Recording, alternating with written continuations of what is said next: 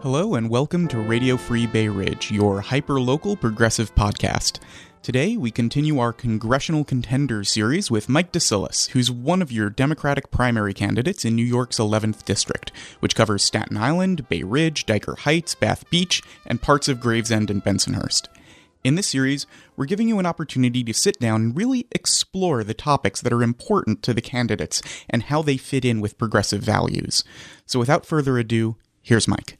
So, Mike DeCillis, thanks so much for joining us in the studio. Thank you. Thanks for having me here. Yeah, well, my name is Mike DeCillis. I'm a native Staten Islander. I was born and raised there. I know that was an issue of discussion on one of the previous podcasts. I hope it's not a liability to me at this point to have spent so much time in the district, but I was born and raised in Staten Island. I currently live in Bay Ridge. I've been in Bay Ridge for about 10 years. And this is an interesting thing because when I go to Staten Island, having been born and raised there, people don't think I'm a Staten Islander. I'm fourth generation on the Staten Island side. My mother was born there. My father was born on the Gravesend side of the district back in the late 30s over in Coney Island Avenue, Avenue X, Avenue Y, around there.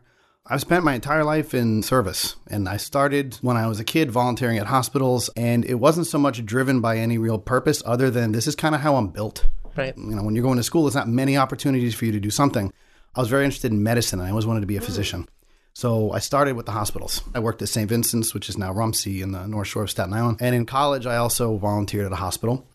I was trying to be pre-med at some point as one of my majors. I was actually a music major. What instrument? Piano performance and composition is what I actually got my degree in. Oh, wow. So, and we can talk about that later. We're going to have a jam session sooner or later. So during college, I had a friend who had worked in EMS, and he was going to get his EMT certificate. And he said, you know what, you should do this. This is a good job. It's a good career. And I said, okay, I'll do it.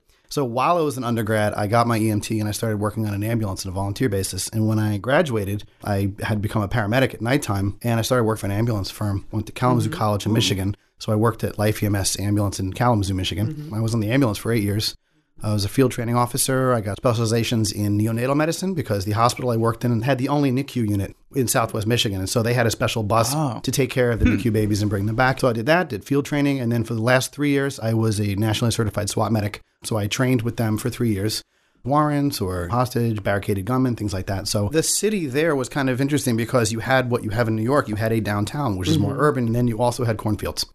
Right. So you really did run the gambit, and sometimes our transport times would be upwards of 20 minutes, half hour. Wow. So we got to actually do a lot of medicine. I liked that. I liked the autonomy, and it was a terrific job. It paid terribly. And it was something that you could not make a career out of. And when I was working with the SWAT team, I looked at law enforcement as something that would be a better choice for me. I also wanted to get out of the Midwest, so I came back to Staten Island, and I did this in 2001, in January of 2021. So I applied to get on the NYPD, and while I was waiting, unfortunately, we were attacked on 9/11, and I spent the evening of 9/11 to 9/12 working the Forward Treatment and Triage Center and American Express Building 3 across from the first tower. Yeah. So I was at Ground Zero for about 14, 15 hours. Left the next morning at about 7 in the morning.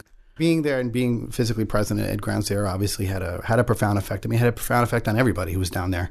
I was very fortunate and very lucky that the time that I spent down there was fairly limited.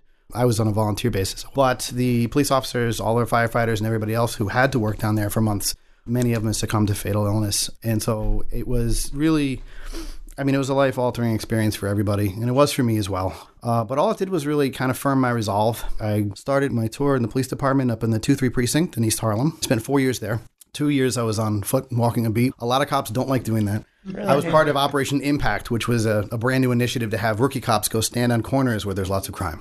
But what I found was that having spent so much time on the street, I got to know everybody on those 2 blocks. And it wasn't just the people on there. I got to know the business owners and then the people and the kids who came out of school. Because my shift started right about the time they got out. So I got to talk to them, and I started learning their names, and is your homework done? And they would help their parents as translators. Spanish Harlem had a large undocumented immigrant community, so I got to know all of them as well. Finding different methods to actually partner with the community in order to make it safer and to bridge that gap between the community and the police department. It's always been a hot topic, how we train our police, how we equip our police, whether or not we're using militarization, and what is being taught to the police recruits when they're in academy as opposed to what's kind of being done as an afterthought. I didn't even mention the last 6 years I was at the NYPD, I was in the legal bureau. I had gone to law school at nighttime while I was going there. Whoa. And so I was an overachiever here. I was a civil litigation attorney for the department as well as a police officer for the last 6 years. While I was working in the police department, I was injured. I was in a police car. I wasn't driving my police car, but I was hit by another police car. And it injured my right shoulder. It damaged it. And after surgery and rehab, they retired me on disability. And while I'll never play tennis, it's workable and I can go on with my life. A month after I retired, I had a 9-month-old baby at home, my son Parker. My wife, who was 30 at the time, got diagnosed with breast cancer. So for pretty much the next year and a half, I spent at home with my wife taking care of our 9-month-old and helping my wife through, at the time, multiple surgeries and chemotherapy and also her recovery. She's cancer-free. But it wasn't just difficult because of the medical tragedy. It was also difficult because of the cost and the related bureaucracy that went with that. I have insurance. She had insurance. You still have to deal with a whole host of both co-pays and other associated costs you don't really think about, such as her loss of pay at work. And we had a baby. And then you look at the cost of, well, I'm at the hospital for 3 days in a row. So I have to eat out. I have to park my car somewhere. When you think about the cost of healthcare, you forget about the entire familial cost. When she recovered, I took a step back. I'm still a licensed attorney in New York, and I was interested in potentially doing some immigration work. I was going to be working pro bono on the DAPA-DACA, but that was blocked while I was in training for that. So both my parents are retired teachers from the Board of Education. My aunt was a teacher, my grandmother. I was the only one in my family apparently who hadn't taught, and I had held off for as long as I could. They have the Teaching Fellows program in the city. The Teaching Fellows focuses on both schools that are at risk, at need, and also in special education, and specifically District 75 schools, which are the citywide school district that deals with students who have moderate to severe disabilities. And I said, you know what, this is a population I'm familiar with, both in medicine, in the community, and the street. And so I joined the Teaching Fellows, and I have been teaching in D75 schools for 3 years now. I teach a middle school class of nonverbal autistic students between 11 and 13. And then you decided to run for Congress. And then in the end of, and we one of the things that I've been approached with is that, okay, well, you know, you've done so many different things. You can't just stick with one thing, and that's fair. But at the same time, I've been trying to serve my community in order to make other people's lives better, you know, because it wasn't like a jack of all trades, master of none. I mastered the EMS. I loved that job. I went as far as I possibly could without being able to have a career probably because of the money. How much did that make? This is back in 93. It was $8.28 an hour. And at the end of my career in 2000, it was $11.50 an hour. So I just nearly spit tea all over everything. Like the thought that that's what we're paying people who are literally saving lives on the street. To be fair, locally in the city, they do pay more depending on the ambulance service. If you're working for the city, you do have better benefits. Personally speaking, as a public safety provider, we don't pay our public safety providers nearly enough in order to also keep them here because of the cost of living in the city. It's not just enough just to pay the rent or to be able to, okay, I can afford food this week. There has to be some quality of life that you should expect if you have a job and you're working 40 hours a week or more, which is what most of us do, that you should expect that you should be able to take care of yourself, your family, and that you're not going to feel guilty if you go out to eat once, or that you're able to buy something or go on a vacation or pay off the medical bills that you have backing up. These are the things that affects everybody here in this district and here in the city. And it's something that's really important. There seems to be a very strong narrative thread through, you know, this job took you to this job took you to that job. I planned on being on the police department for my 20 years and then doing something afterwards. Being retired early was something that kind of came as a surprise to me. And kind of forced me also to, as I said, take a step back and say, okay, now what can I do now? I felt that, especially when I was practicing in the courtroom, I was a civil litigator, I still felt removed from the people that I like to help. I like being in the street. That's the kind of person I am. I've spent most of my life in people's communities, you know, at their homes, on the street corners. This is kind of who I am. And even when I'm in the classroom now, it gets me out and it gets me connected. And I like that. Running for Congress, this is just an absolute continuation of the narrative that I've had, but doing it on a much larger scale. Oh, and it doesn't sound like we're going to have a hard time talking you into town halls if you get there. No, no, not a problem at all. I know. In fact, one of the things that's helped me, especially when I was a police officer, it wasn't having so much partners in the precinct. It was having partners in the community and being able to talk to people about what is really going on and what really concerns them. So doing this, no, it's absolutely no different. Something I've really wanted to talk with you about, because I think you're probably at the forefront of this, which is a lot of work in different languages. Well, I mean, we have a diverse district on both sides of the water, and both in Staten Island and in Brooklyn. I mean, you talk about Staten Island not being as diverse, but it is 1 in 5 people in Staten Island are now an immigrant. Very large Sri Lankan population, Liberian population, Russian population, Polish. That's on that side. Over here, we have the same thing. We have the Arabic, Russian, very large Asian population. So I looked at past websites of people who had tried to reach out to different communities, and typically it was only campaign websites that addressed the Spanish community. So they have a section, you know, Espanol, and you click it, and it would be like, my immigration policy, and that's it. And they didn't address any of the other issues, and now we have 125,000 Latinos in the district. And I'm pretty sure that, yes, immigration is a very important topic. I work with La Colmena. I work with people from Dream Action Coalition. I was with Make the Road when they went and confronted Dan Donovan. I'm Fantastic. We'll put the video in the show notes.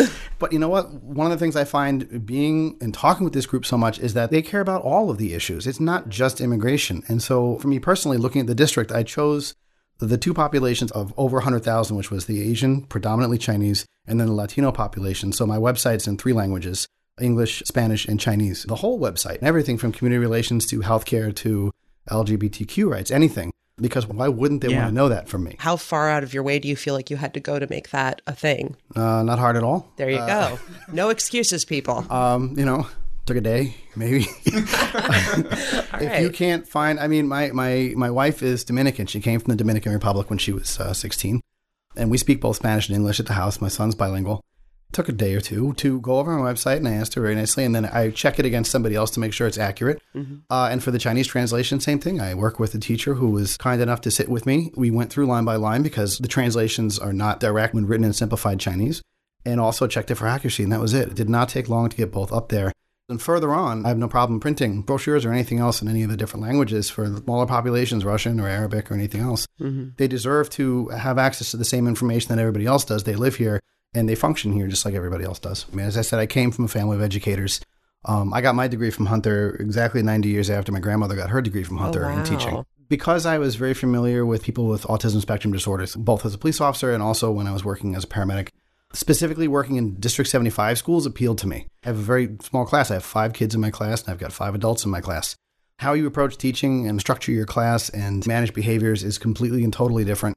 But it's really rewarding, and it's a terrific population to get involved with. One of the things I like about D75 schools is that you don't get placed there. You have to request it. You want D75 schools? Yes. Are you sure? Yes. And then you go ahead and you do that because there are less restrictive environments. And that's the whole goal, is that you take a kid who is whatever individual education program they have, and you want to make sure that they're in the least restrictive environments possible. Now, District 75 is self-contained because these kids generally can't be mainstream, but the goal is to still take as many as you can and still move them back into the mainstream.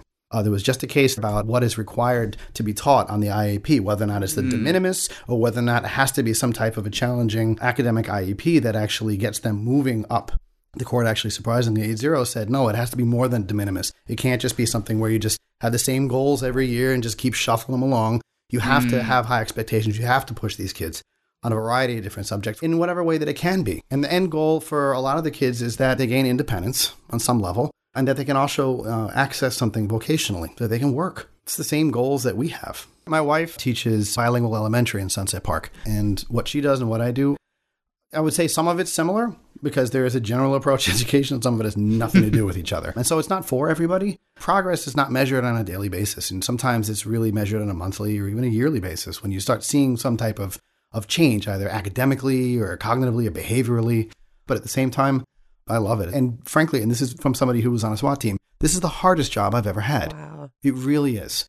I have never been more challenged, and I go into work early every day so that I can prep my room and get my materials ready. And you're working on the weekends on the different materials for them and on different behavioral assessments, or you're working on their IEPs. So it's a lot of extra work that goes into it, but it's a lot of mental work that goes with it as well. And obviously this year we've seen what happened with Betsy DeVos being placed Secretary of Education, and it makes me want to pull my hair out because just like every other division, we've got somebody in charge who doesn't like the actual office that they're in charge of and wants to eliminate it. I believe in public education. I believe it is the best chance for equality and equity in this country. I am firmly against vouchers for both private schools, and I don't like charter schools either. I think they take up space. I think they take up money, and they're not held to the same accountable standards as public schools are. We were having a conversation the other day about overcrowding in District 43, which Bay Ridge and Gravesend and Bensonhurst. We don't have a single school operating under capacity. A lot of people are, a charter would just be more efficient for maybe the certain kids that it serves, but a lot of them have very low classroom sizes. They don't accept many people. They restrict people. They shunt other people that can't be successful to get in, I think. But then once they get in, because they have such strict disciplinary codes, that they basically just weed out the ones. One of the problems is that they're responsible for over 70% of the suspensions in the school system. Really? Yeah. Their rates of disciplinary action are way higher than public school, but that doesn't benefit kids. It doesn't benefit their education. The DC voucher school system, the kids who were using vouchers to go to private schools, their standardized scores were not just the same, they were lower than those who went to public school. And then if you look at Louisiana and New Orleans after Katrina, their public school system effectively went away. There's only 5% public school. It's all charter schools now. And they're having the same type of, we're not showing any type of real progress here. Schools should never be for profit. Schools, hospitals, or prisons. This is something where it is best served by the state organizing and having some type of set curricula and set standards in place. I know we're actually changing out of Common Core in New York. Really?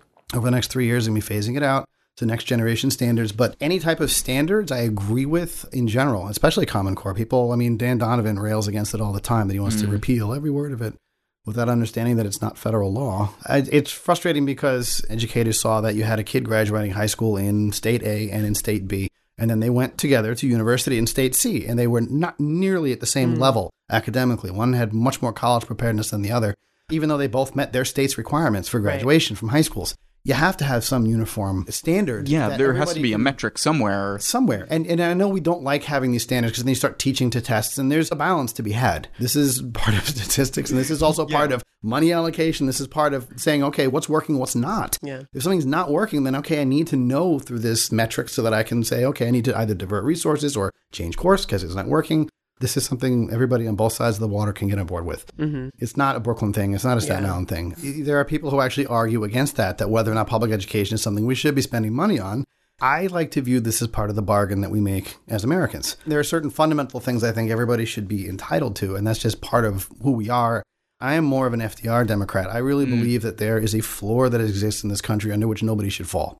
And when you start with a basic idea of that and say, okay, where's that floor? And let's build up from there. Mm-hmm. Because if somebody's in a 3-foot ditch, it's a lot less resources and manpower to get them out of it than if they're in a 20-foot ditch. Almost every single other topic is based on that theory. That's actually a great jumping off point for a lot of issues, actually. For example, how would you help people dealing with disabilities, for example? They're being attacked on multiple different fronts. Mm-hmm. They're being attacked when it comes to making Medicaid state block grants. Most of the kids in the Title I schools all receive Medicaid services. And it helps with medication. It helps them with any type of therapy that they need. And that can be transformational for a kid who's got challenges. It makes the difference between some people, and not just talk about the autism, but just the disabled community in general. It makes the difference between independence and complete and total reliance on something else and the inability to contribute and be part of their community without getting enough resources as it is now. Mm-hmm. And they're talking about taking even more away. And this is a problem because, as I said, now the 3-foot ditch for everybody the floor is removed and everybody's free falling. And the 1% got their tax break. Well, I guess that's what's important then, right? Since 2008 crash, 90% of real income gains went to the 1%. They already got the money. There has not been a rise in wages since then. There hasn't been a major reinvestment in anything. They want to pay their donors and they want corporations to pay even less for the rest of us. And that means all of us. That's damaging. It's damaging in every way because take a population, any population, disabled population, the elderly population, opioid addicts. When you start cutting all these things and all of these people start falling through the cracks, they don't disappear. They're people. Mm-hmm. They go somewhere. You want to talk trickle down, there's going to be a lot of problems that are going to start becoming interconnected. And when you try to fix one of these problems, it's not as simple as saying one thing where I'm going to fix Medicaid, because that's not it either. They're also attacking the ADA. It's never been a perfect law, but you have to have something in order to try to achieve some degree of equality or access in this country. And they're trying to change that now and try to make the onus on the person who has been aggrieved and disabled. If there's some issue with a building that does not have access, it's up to them to file complaints. And they're trying to make it. I really was racking my brain in this earlier. I couldn't figure out why. What's the point? It seems purposefully hateful and damaging to specific populations, but for no financial purpose. It just seems to be a shifting of who's responsible for a certain... Yeah, one of the things we talked about, and I don't remember if it made it into the final edit of Alan's interview, was this idea of disposable people and who's disposable and who's not disposable. Oh, yeah. And when you start looking at the cuts to Medicaid, cuts to education, cuts to, you have to, or I at least have to start asking myself, the people who are making these rules, who do they think is disposable? I've been fortunate that I have seen the value in everybody because all of the jobs I've had, it put me into multiple communities that have money, communities that don't, people at their best and people at their worst, people at their bravest, people at their weakest, but essentially people at their most honest. And they're all valuable. People who are so removed from their own community, like people who are representing us in Congress, who have never visited some parts of our community. Yeah. I was completely taken aback during a breakfast that he had where he was asked about what the most interesting thing about his district was. And he mentioned that they had a Chinese area. Where have you been, buddy? Wait. He represents multiple large groups of immigrants. Sure. Was he just glancing at Google Maps? I'm in all the communities. I'm out all the time. I may have given somebody their own language on my website, but it doesn't mean that I'm not going out and speaking with absolutely anybody else. Mm-hmm. No matter who you are, you actually have a voice. And one of the things, especially in Brooklyn, is that we don't feel like we have one. It's a Staten Island seat. Everybody knows that. Yeah. Staten Island guy gets it. Staten Island is the larger part of the district. And there are a lot of issues that both sides can relate to. We'll talk about education or healthcare. Yeah, everybody's on it, but all of a sudden you start talking infrastructure and the conversation starts to diverge because one has a transportation desert and one, as bad as it is, has an R train. It's not a zero-sum equation. You can take care of both sides of the bridge. I want to say any monkey can run for Congress and get elected. You see it in D.C. You see people who are just, frankly, so mind-bogglingly stupid that they cannot understand the laws that they're supposedly sponsoring because they didn't write them, because somebody else wrote them, and they can't even read the own words that are on there. Just look at what just happened with the Senate. They passed a bill that effectively canceled out the tax breaks they were trying to give their donors. Yeah. The House didn't know that grad students were going to lose their tuition. It's a nightmare. I would love to see conservatives gain their competency back so I have something to argue against. Competency should probably be the hashtag on the front page of my website, is what I'm trying to get to, is that you want somebody who understands the issues that are there, can articulate new ideas that says, this is what I'm going to do about it. And then when they actually get the job, because it's a job, and it's a job that actually entails a certain skill set that you need to do. You need to negotiate. You need to draft legislation. You're a legislator. You're part of the legislative branch. People kind of forget that. I'm the only attorney running. And while it's not a requirement, it's a big help to understand how to draft legislation and understand the Constitution and have studied the Constitution. My con law professor in law school was Nadine Strassen, who was the president of the ACLU. Well, I was a civil litigation attorney in the state civil Supreme Court, and mostly in the administrative tribunals, which focuses on the city laws and regulations. It involved a lot of negotiation, involved a lot of discussion with opposing counsel. And so you needed to have negotiating skills. You needed to come with agreements with people. You needed to be able to present your case. It was an organization of ideas, and it was an adherence to the law. I'm kind of generalizing, but that's because that's what it really is. This is an important facet of what you do as a congressman. And it's something that it's good to have practice. It's really bad to show up on your first day and really not write your own laws. I mean, I'm not expecting to write every word of everything, but at the same time, know what you're writing, know what you're introducing, and know what you're co-sponsoring. Yeah. Don't sign off on things without knowing that, because otherwise, again, what are you doing there? Yeah, we had significant problems with Donovan on, like, even understanding the basics of things that he had already passed. That was a fun moment at Fort Hamilton. Oh, yeah, I remember. And this is one of the biggest problems that we have. And so we're looking for somebody who is responsive and who actually knows what they're doing. And that's, hey, that's me. In case anyone was wondering. Yep. We were going to talk a little bit about your union experience and just the wide range of unions that you've been a part of. I'm a staunch union supporter. I'm third-generation union. My grandfather was a dock worker before World War II and during World War II in the Todd shipyards. Both my parents are union, UFT, and I'm union. I was Police Benevolent Association when I was a police officer, and I'm currently UFT as well. And one of the problems we're having nationally, and this is not a new problem, this has been going on for 30, 40 years, the decline of unions. We're seeing a decline in wages as a direct result of this. We're finding either right-to-work laws that are being promulgated, especially national right-to-work laws that are being pushed through now, the Protecting American Jobs Act, which is trying to take teeth out of the National Labor Relations Board by forcing people to arbitrate through federal courts, which costs more money and takes more time. We're basically seeing an assault on organized labor overall. The middle class in this country was born out of the surge of unions that came out of the 1930s. Proved economically that if you give people in the middle money, it'll sustain an economy, and these people will be able to purchase and do better generationally as they go forward. So all the different programs we had, like Social Security, was supposed to just be an adjunct to the pension that you were going to get from your job, be it a union or be it something else. And then in the 80s, we saw the rise of the 401k. It wasn't supposed to replace a pension, but it wound up replacing pensions. Yeah. And so a business isn't as strong as its owners, it's strong as its workers. So, I mean, like, how do we fix that? It's not one thing, but there's a few things. Rising the minimum wage is one. Making a $15 minimum wage, making a living wage. Some states have taken it upon themselves to do it. There isn't a decrease. There isn't a massive layoff. I think it was Seattle or Washington. And you see that there's a success in that, and people have more disposable income and can spend money on the things that they need. And that goes right back into the economy. So that's part of the equation. The other part is not just fighting back, but expanding worker rights. We've been on the defense for about 30 years now. And unions, like a lot of other marginalized groups in this country, are then looking at the Democrats who they typically supported and they're saying, well, you're not doing anything for me. Republicans aren't doing anything for me. And they kind of shrug their shoulders and they wonder, well, what's going to happen? So laying some type of groundwork that expands the rights of the National Labor Relations Board. It's been there since 1938. It's good. And it offers an opportunity across the board, whether or not you're union or not, for workers to have some type of recourse. Because one of the things we need in this country is greater worker protection when it comes to unfair hiring and firing practices, sex discrimination, disability discrimination. Right now, we're also moving to a more disposable worker economy. We see this with the Local 3 strike that's going on right now with Spectrum. Spectrum bought Time Warner Cable knowing that Time Warner Cable is a union shop. and then for the first time in 40 years refused to negotiate in good faith with them.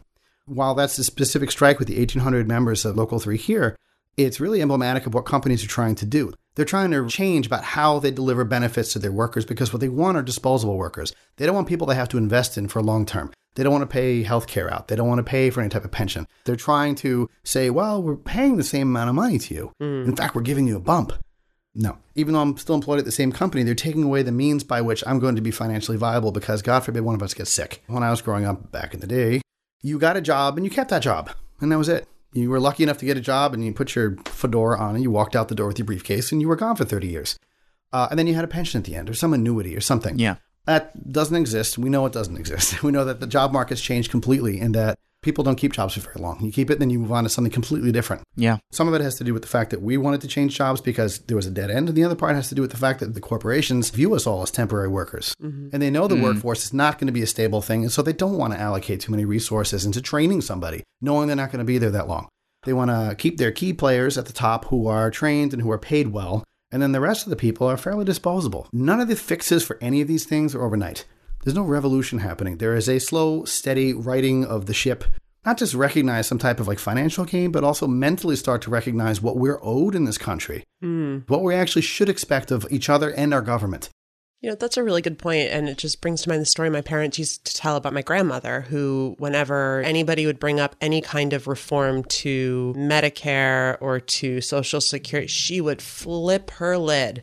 We paid for that. We were promised that. Don't you dare take that away from me.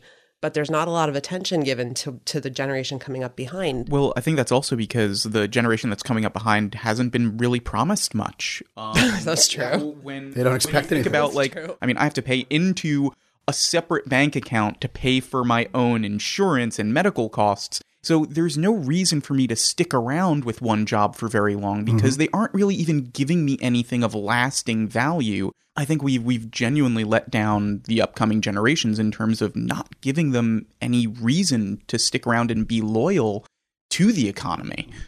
It's useful to be able to shuffle them around very quickly. It's useful, especially for economic modeling. That job market is mobile. If something happens, large corporations can move a headquarters around. We let corporations do way too much in general. We treat them like people under the law. Corporations will come to a state in like New York and they'll say, oh, you know, I'd like to move into your state. I'm a big corporation, but I want tax breaks for 10 years. Otherwise, I'm not doing it. And then they're like, oh, yeah, we'll give you 10 years of tax breaks. So they move in, do it for 10 years. And at the end of 10 years, they're like, well, you better extend that or I'm going to move out. And then you're going to lose all those jobs. And you try explaining that. And then New York says, okay, I'm going to extend it even further. This happens to every state. There has to be at some point where we say, you know, no, you can't treat us like this because you're coming in. You're absolutely fleecing us already. Then you're not paying your workers enough. We have, you know, people right now bowing down before Amazon trying to get their headquarters. You know, so I hope I fit the criteria. Oh, please pick me. And they have a new warehouse. Already getting built out. And that's not by any means livable, you know, sustainable. $12 an hour jobs. Part of the answer again is taking, okay, these jobs, some of them are necessary. You have to have warehouses if you're going to have a company like Amazon. But if you're looking at the district and you want to say, okay, what are we going to do to raise wages locally? You need to provide an infrastructure in Staten Island because it's kind of a transportation desert, some type of rail, some type of Wi-Fi access for the entire place to bring higher paying jobs here so that you can actually start building your own district-based salary. We have the whole North Shore development in Staten Island going on. We get the outlet malls and the wheel. You're not talking salaries that are going to sustain. They're not careers, they're jobs. I'm looking for a high-flying career as a Ferris wheel operator. Oh, hell yeah. And there's two things you could do. One is make the commute easier both ways. The other one is making it so people don't have to commute off the island in the first place by providing them the jobs on the island that can sustain them on the island so that you could have more of a community. It's a city of almost 500,000 people. And it is something unique to Staten Island that does need to be addressed specifically to them because this isn't something that Bay Ridge has got an issue with. But we'd love to help. Oh, yeah, sure. I mean, come spend money in Staten Island. That's a... We need some transportation to get over there first. Absolutely. So yeah, I'm a liberal snowflake. I don't have a car. But my brother just had a kid and they go out to Staten Island Zoo. Bay Ridge is becoming like a really up-and-coming place for parents to move to raise their kids. And Staten Island's like a perfect place to take your kids. Yeah. I spend an inordinate amount of time. My parents are still there. And I grew up there, and it was a great place to grow. There's a lot of things to do. There's a lot of things to do now. There's even more things to do now than when I grew up. Yeah. A lot more small business that are opening, and not just in the North Shore, throughout the island. It's not like they're not trying. And that goes back to speak to what we were talking about with education is a community needs opportunity, and a community needs investment the same way that an individual does. Staten Island has McKee High School, which is a vocational high school. It basically teaches trades. There's no right or wrong path to the job market. There's just multiple on-ramps. It's based on different interests and ability and what you want to do. We have to recognize that with a 30% college graduate rate in the district, that there's a lot of other people who are not going to college who are nevertheless entering the job market and need to have some type of skills. I am a big proponent of vocational training in high schools. One of my best friends in Staten Island growing up went to McKee and learned sheet metal work while he was there. And he left the high school and got an apprenticeship with Scarin Heating. And he's been more gainfully and straight employed than I have ever been in my time. I mean, he learned a very valuable skill that absolutely sustained him and was interesting to him. Countrywide, the amount of people who are in the skilled trades are getting older. The average age is in the 50s. And so you need to replace these jobs. And these are good paying jobs. And these are jobs that will sustain you and are transferable. Not just local, but this is nationwide. On the North Shore of Staten Island, you have all the tugboats that are docked. Repairing those engines, those electrical systems on those boats are all being done by out-of-state people. I believe it was Debbie Rose on the North Shore who helped do this. They donated one of the engines from the tugboats to McKee, and they actually teach a class there on how to fix the tugboat engines and work on the electrical systems. And so you can have people locally working on the things that are local. We have so many specialized high schools in the city. Yeah. I went to a specialized high school. I went to LaGuardia. In 8th grade, you really don't know what it is you want to do, and you're forced to almost make choices then and say, I want to go to Stuyvesant where my brother went, or I want to go to LaGuardia. So my idea would also be to put a lot of these vocational programs really into a lot of the high schools and get the exposure to have the choice available to you once you go into your local community school. And they have some vocational training there that exposes you to that. And either that can shunt you, if you want, into greater training in a community college setting, or whether or not it's something that is going to be sufficient when you leave to go get an apprenticeship somewhere. This is something we need to explore. We have to kind of change our attitude towards what is a better school or a better route. Well, if you get liberal arts education, that's really good and it's necessary. It gives you a background. A lot of jobs, even the administrative assistant positions, require that you have a bachelor's, even though it's not germane to the job and it's not relevant to the job. But they require you to have one to show that you've had some initiative. And what kind of BS is that? There is not one that is better. Because I know a lot of people who have college degrees who are just dumb as a box of rocks, unemployed. They can quote Milton to me, but they can't, And that extends to how we define worker qualifications, too. And resumes by themselves are some of the worst made creations on the planet because it's not indicative or indication of your ability. A lot of times they're used to discriminate. Also, coming up with new and inventive ways to actually evaluate employees is so important. I was reading recently when it came specifically to people with autism who were trying to get jobs. The job interview itself wasn't something they were really capable of doing. But they changed how they evaluate them to actually literally put them in the job for the day. You evaluate, you look and you see what their actual physical skills are and how they're actually functioning. Because not everybody interviews well. Really smart people interview poorly. And so none of these things are a good indicator of anybody's either value, their worth, or their ability. And I'd like to see all this change. Yeah. It's not just one or two people saying, that's a great idea. It's systemic. You have to have some type of systemic change to say, okay, we need to hire people differently. And this benefits corporations and employers as well. This isn't something that would be negative to them. They wouldn't be losing money. You still actually, in fact, probably get more better qualified people. But we're so stuck in kind of in our heads about how we do things and the structure, the nature of how we go forward with things, how we should be educated, how we need to apply for a job and get your suit and tie and sit there with this resume and it's one page. And I don't care how many jobs you've had. You know how hard it is for me to get my jobs on one page? I hate working. It's difficult to explain and convey on paper, which somebody's going to glance at for 20 seconds, what your worth is. It's frustrating, but at the same time, it's something that's changeable because it has changed. It went from one thing to this thing and now it can go to something else. Talking about applying for jobs, what was the moment for you that made you decide Congress? I thought about it. I love politics. I've always loved politics. I follow it. I've been an activist for most of my life. I've marched in D.C. when in college because I think that's a requirement. I think it was a class I took as undergrad, but I've also volunteered for different organizations along the way. I was a volunteer attorney for Hillary Clinton for her campaign. And then the day of the election last year came, and I went to go vote. And when I went to go vote and I looked and I saw who was running for Congress, which was Richard Reichart, I remember thinking to myself, this is somebody who I barely was exposed to him at all. There was no support from the Democratic Party locally to get him out, to get the word of him out, to get any type of advertising. And I remember thinking that cyclically, every 2 years, there's somebody who runs that doesn't have support at all. They're running seriously, but they're not taken seriously. And it seems like every 2 years, somebody was a sacrificial lamb that went up. It's your turn. I care about this place. I'm from here. My family's here. 120 years ago, my great-grandfather was campaigning for the borough president of Staten Island. And they were involved in democratic politics, attended the state conventions in 1896, and were part of the early political history of the island. And I knew that I had the background that I had. This is really just kind of an extension of everything else that I've done. Yeah. And I'm fairly sure that I'm qualified. when it comes on paper. The other qualification, of course, comes and says, okay, well, what are your ideas? How well can you convey them? How well can you build an organization? There's all the other things that come with running. But the real, this is it moment was when I was actually voting. And I said, I'm in. Mm-hmm. You voted for yourself that day. And then the night came, and then the night's been with us for the year. Something you said was really interesting to me, this idea that maybe the Democratic Party on Staten Island needs to take a more active role in helping promote the ideas of everybody who's running. And maybe that's something they're not used to because they haven't had a primary in many, many years now. They also have to promote the idea of what a Democrat is. And between elections, we don't hear from the Democrats at all. There is a discussion going on about what actually makes us Democrats and me as a Democrat. And I think that we did lose our way. At least the national leaders have lost their way in a big way when it came to big money, when it came to how they treated the African-American community, how they marginalized communities, how they treated unions, how they treated basically everybody they relied on and once really stood up for. It's two things. It's one is defining, saying, hey, first of all, Democrats are here in Staten Island. It's not a small group of people. It's a large group of people. But they're not as well organized as they could be because we haven't had an organization underneath that's been building any type of bench or building any kind of real support structure. One of the things I find frustrating is that a lot of the things that I hear when I was knocking doors for Dylan Schwartz in the South Shore, they care about union issues, economic issues, things that they would benefit from, frankly, national Democratic politics, but specifically the things that me and other Democrats have been advocating for. We're on their side. A lot of the times they're getting pulled back because of either character politics of who they prefer and had a beer with, or it's social issues.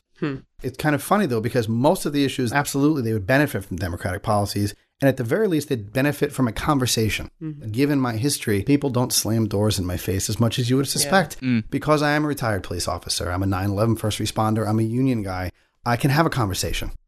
It does afford me an in to at least start to discuss some of these issues in a way that I think some other people might have a problem and start waking them up. And I do see a response to that. Oh, it's interesting that you say that about people losing on character issues or social issues, because it's not as if the other party has the economic solutions. No, really character. And somehow that gets turned back around on Democrats as if we're doing something wrong. If you see how we came to where we were, we had Vasella, who was there for a while after the Molinari dynasty. After he got picked up from jail with his second family and he was out, we had Grimm, who had 20 felony indictments and went to prison for tax fraud. Donovan was the safe choice. Right. Talk about a low bar that you can trip over. He sits in the back bench. He's happy to be there. He talks a lot. He brings a lot of people in his office. I hear people who go there all the time and says, I'll do this, I'll do that, and he doesn't. Yeah. The only two bills he voted against that everybody is bringing him sheet cakes and balloons for, which irritated me because both of them raise taxes directly on his constituents. He's not an idiot. He's not going to vote on something knowing it'll pass that is going to directly negatively affect his constituents. And so he comes out looking like some kind of hero. But look, he's the kind of guy who, if you hired him at a company and he didn't show up for the first 3 months, and then you gave him an assignment and he's like, oh yeah, I'll do it. And then he walks out the door. And then 3 months later, he turns in one assignment. I'm not going to give him a bonus and a sheet cake. While he seems like the safe choice, nothing is safe. Our healthcare is not safe. Our education is not safe. Our transportation money, where is it? We had McMahon in there for 2 years. He brought in more transportation money than Grimm or Donovan combined. There are government grants available. There's transportation earmarks you can put in there. He's done nothing. There seems to be a mentality that Republicans put on the island, that the island's under siege. You need to elect a Republican to keep out something worse. But at the same time, I don't see anything that the Republicans that are being elected are doing constructively for the island other than just putting it into siege mode. I run into people who don't know there's an election. And that's fine. But then I very slowly try to say, well, hey, and slam. There's a really interesting quote going around about that the other day. And it was like, you say you don't care about politics, but your landlord cares about politics and your boss cares about politics and the people selling you things care about politics. You can't remove yourself from politics. Yeah. No, that's why, I don't know if Grimm knows what he wants to do for a living when he grows up, but he got back into this. I don't know why. I mean, I would say it's just pure ego and hubris, but who knows? I would laugh, but it's not funny. None of this is funny. And in the end, should he ever get elected back into Congress, the first thing they're going to do is open up a federal ethics investigation. Yeah. He is somebody that nobody wants to deal with. You want your congressperson to go down and be able to allocate money for you and to make deals and to negotiate and have a seat at the table, and that's not him. He's not going to get back in any meaningful way and represent this district in a way that is going to be beneficial to anybody. Donovan, because of this, is, well, first of all, he's come out of that phone booth he's been hiding in for That's why he's out. Not because he feels threatened because there's 6 Democrats or 7 or 100 of us who are out there gunning for his job, but because Grimm is out there. And if Grimm sees more than 3 people standing in a corner, he's going to run and talk to them. So he is out there trying to have these coffee clutches. My understanding is that they didn't go so well. I think define well. For whom did they go well? For the very sad person sitting on the stool. Yeah. And I was at the one in Port Richmond High School. It was quite a show there, and he was really put on the spot. Specifically, I know that when I was with the Make the Road people, they wanted to know about the DREAM Act and his prior commitment that he had given to people that says, oh, I'll pass a clean DREAM Act. And he just said, no, it's got to have a border wall with it. He said it. He finally would not admit to it. And meanwhile, it's, I won't lie to you. I'll never lie to you. Oh, yeah. And I'm not seeing a single Staten Island-centric issue. That's a good point. That's a good point. They're not addressing, and that's kind of the whole problem, is that we're not doing things for the district. Certainly not for Brooklyn, let alone for Staten Island. Yes, there are federal issues you have to vote on. There are international issues you have to vote on. Some of those can have direct repercussions. Some seem to be a little bit more removed, but it's part of the job. But then, no, even Fasella allocated money for the 86th Street station, federal money to actually fix that. For the renovation. Things that, let's say you don't have direct legislative power over, something that's out of your purview. You have a microphone. Use it. Wait, what? I thought you could only do things if something was in your committee on your desk Absolutely. being voted on that week. I've been misled. Get out in the community and start talking about these things. That's part of the job. And if you can't do that, it's a 2-year job, man. It's not that long. You should be doing that job as if you don't expect to get rehired. Yeah. And you have to be able to take that kind of criticism. Like, it's not about Grimm's violent reaction to the journalist, but the fact that he couldn't take a question. He couldn't take a single question without flipping out. Donovan can't take a single question from a constituent without being like, no, let's please do this in my office. The Donovan office switch is one of the biggest things I've seen him do, because he loves to sit at the end of that long table with the seal of Congress above his head, because that is a home court advantage. Yeah. That is not a space where you're having an equal arm's length conversation with a constituent. That is me as some type of boss that you are coming and supplicating to. And it's crap. I hate that. I don't work for him, and neither do you, and neither does anybody else. He works for us. But yeah, you have to have office hours, and you have to do that. Yeah. But town halls are also important. You should be out there, period, and ready and willing to talk to any constituent. And you shouldn't assume every constituent got bussed out of somewhere else. One of the things that I remember bringing up when I met with him in August was that as a constituent, it would be really useful for me to see how he reacts to his constituents en masse. And you can tell a lot about somebody by how they handle a crowd. I appreciate, for whatever reason, that he decided to hold those coffee events, because it gave us the opportunity to see how he handles us in a crowd. And I know that at the Port Richmond one, I keep bringing up Alan today, had stood up and let him know, we're organizing, we're communicating, we're learning, and we're coming for your seat. I regrettably didn't stay for the whole thing. I was marching out with Make the Road there. How did you get involved with Make the Road? I do a lot of work and do a lot of activism with La Colmena, which is an organization in Staten Island, and with Cesar Vargas, Dream Action Coalition. And this was something that was kind of a joint thing between La Colmena and Make the Road. Recently, it has to do a lot with DACA and the DREAM Act and everything like that. So I make sure that I'm also at a lot of the Right to Know workshops that they hold. It's been focused so much on the Latino community, but these issues actually do bleed over into any other community, because they're undocumented immigrants of almost every different kind here. And it goes 2 ways. It's the one that Trump and Republicans have pointed to and said, these guys over here, and so we're going to rise up. But it absolutely is something that's relevant for the entire district. Actually, you mentioned something there that I would really like to get your take on, because I don't think we've had anybody else who's been active in the police. But what's your feeling on the Right to Know, especially because you've got that background and kind of put you in a unique place to talk about it? I spent many, many years in Spanish Harlem walking a beat, and that is a community that has a lot of undocumented immigrants, as well as just an immigrant community in general. Anytime you meet with anybody for any reason, if they call you for help, or if you meet them on the street, if you're just chit-chatting, any contact you have is genuinely important, because a lot of the times that's that person's first and only contact with police as well. As an officer, I spoke with just hundreds of people all the time. But sometimes when you stop somebody, that's the first time they've ever encountered police, because that has to do with a lot about police interaction and how you start every conversation. Yeah. I will never second guess an officer who feels his life is in danger. I have seen it, and I am not going to say, oh, this should be in place before you take your weapon out of your holster. No, there's a whole different set of circumstances that I understand as an officer. At the same time, when it comes to interaction, if I'm stopping somebody, I was basically already doing the thing that they're talking about. I was letting them know why I was stopping them to the limit that I could, because I also don't want to compromise investigations. And there's a multitude of reasons why a police officer may stop somebody. And not all of them is something that you can reveal to the person that you're stopping. In most circumstances, if it's a matching description, if you get a radio run, I found it personally beneficial to tell the person why I was stopping them, saying, look, you match the description, radio, you tell me, have them repeat the description, it matches them. Give me a second, let me check your ID, you're good, goodbye. But there are a lot of circumstances where that's not going to really be viable. And so I don't really support something where in every circumstance I stop somebody, I have to let them know certain information. Yeah. I'm required by law anyway to give them my name, to give them my badge. And I've never had an issue with that as well. And I think they have a right to know who's policing you. And if you're being stopped, you have a right to know who's writing your reports. Yeah. And I have an issue because there are other very specific police regulations. That's not me saying, I got information you don't understand. Related specifically to the job of investigation and policing that really doesn't allow for it to be across the board. I know that is kind of a loaded question, so I appreciate your giving a thoughtful answer like that. Well, one of the things that's really relevant to our district is the interaction between the police and the community.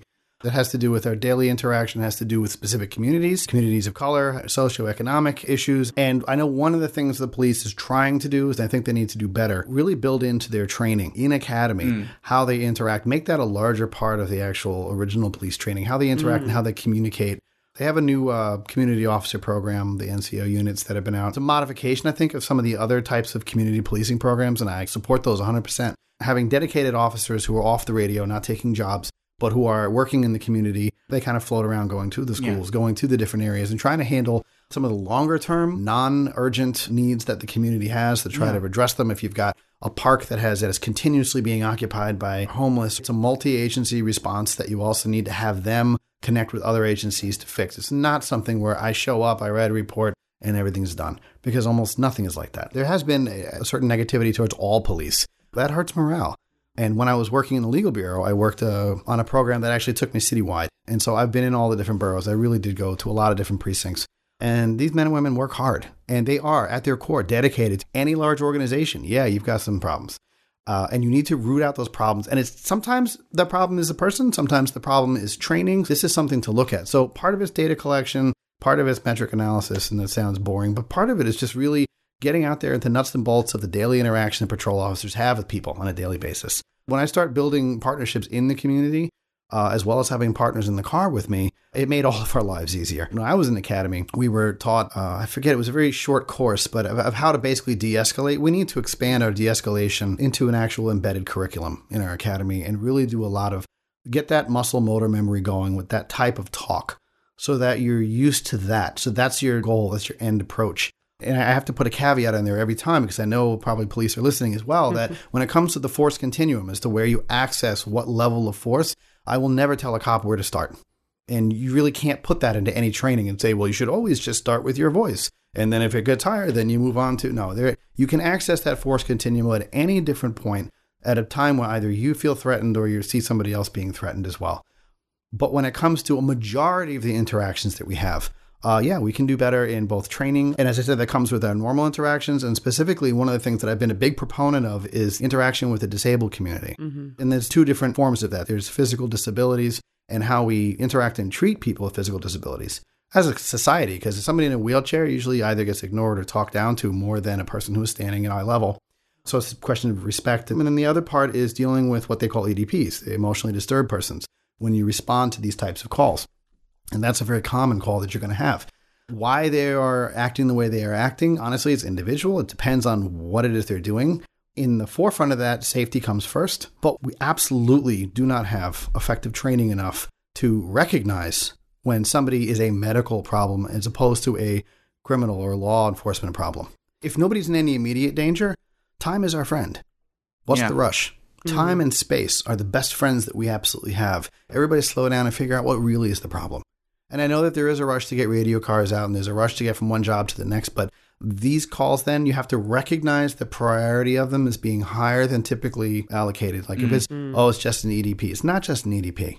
Yeah. I'm a big advocate of better police training embedded into the police academy curriculum so that it's actually part of their original training, part of their muscle motor memory. They build from the beginning some type of a better communication system that they can both interact with, de-escalate better with, and have an awareness. It doesn't mean they're all going to come out and be Dr. Phil experts when they come out to the EDPs, but they're going to have an awareness that says, at the very least, this is a medical problem.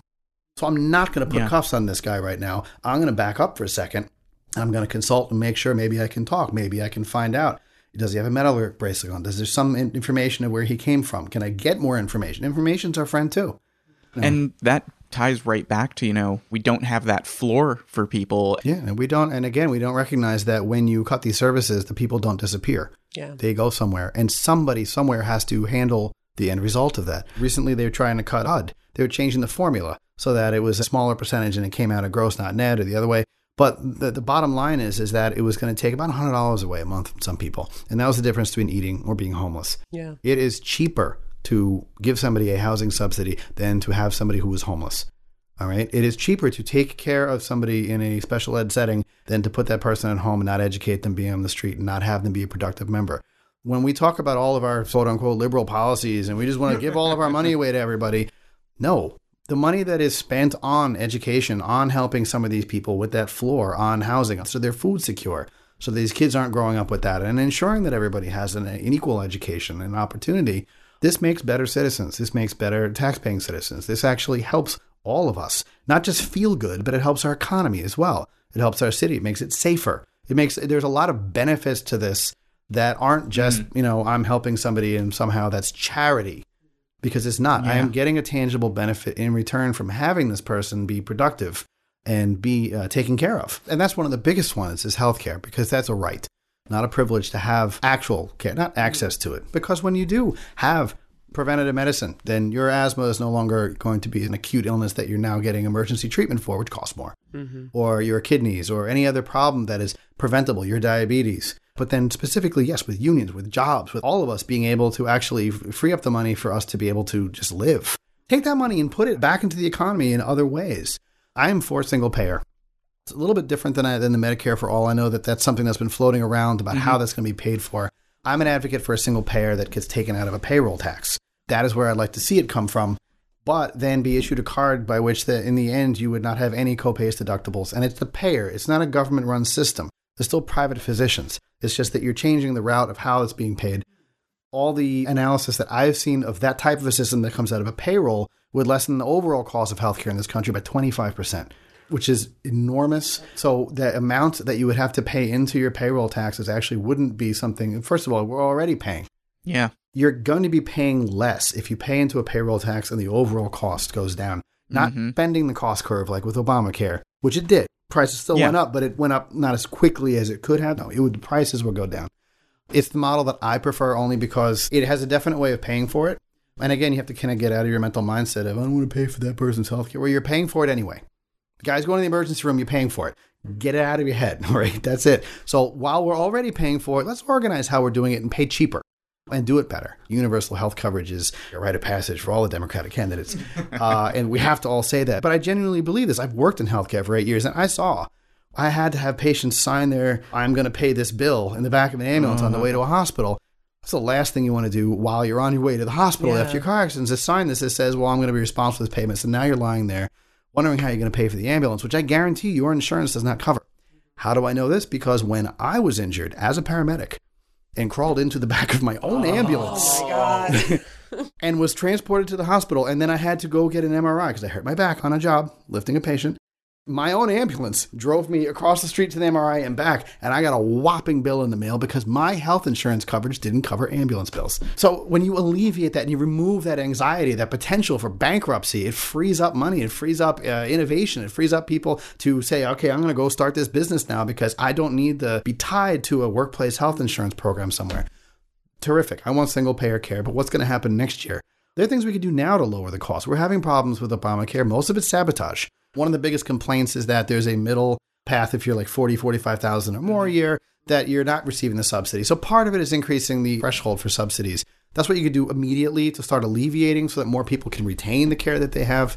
The other part is actually advertising that there is still an ACA. But actually, I know counterintuitively, the rates have actually increased this year from last year as the people really want it, because they probably feel it's not going to be there anymore. And so one of the things that I'm proposing to do more immediately is start handling pharmaceutical costs. That's a huge industry, and I may say, oh, you're not going to do anything about it. But this is something where you have massive public support if they understand why a lot of our healthcare is as pricey as it is. Because if you have a respiratory illness and you go to the doctor, twice a year, right? Mm-hmm. Asthma, whatever, COPD, and you go, your doctor is just about $150, $300 for the year.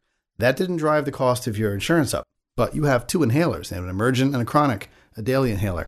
Per month, the unit cost of these is about $300 a month for each. If you have two, if you have three. So now you're at maybe between $600 and $900 per month. Multiply that by 12.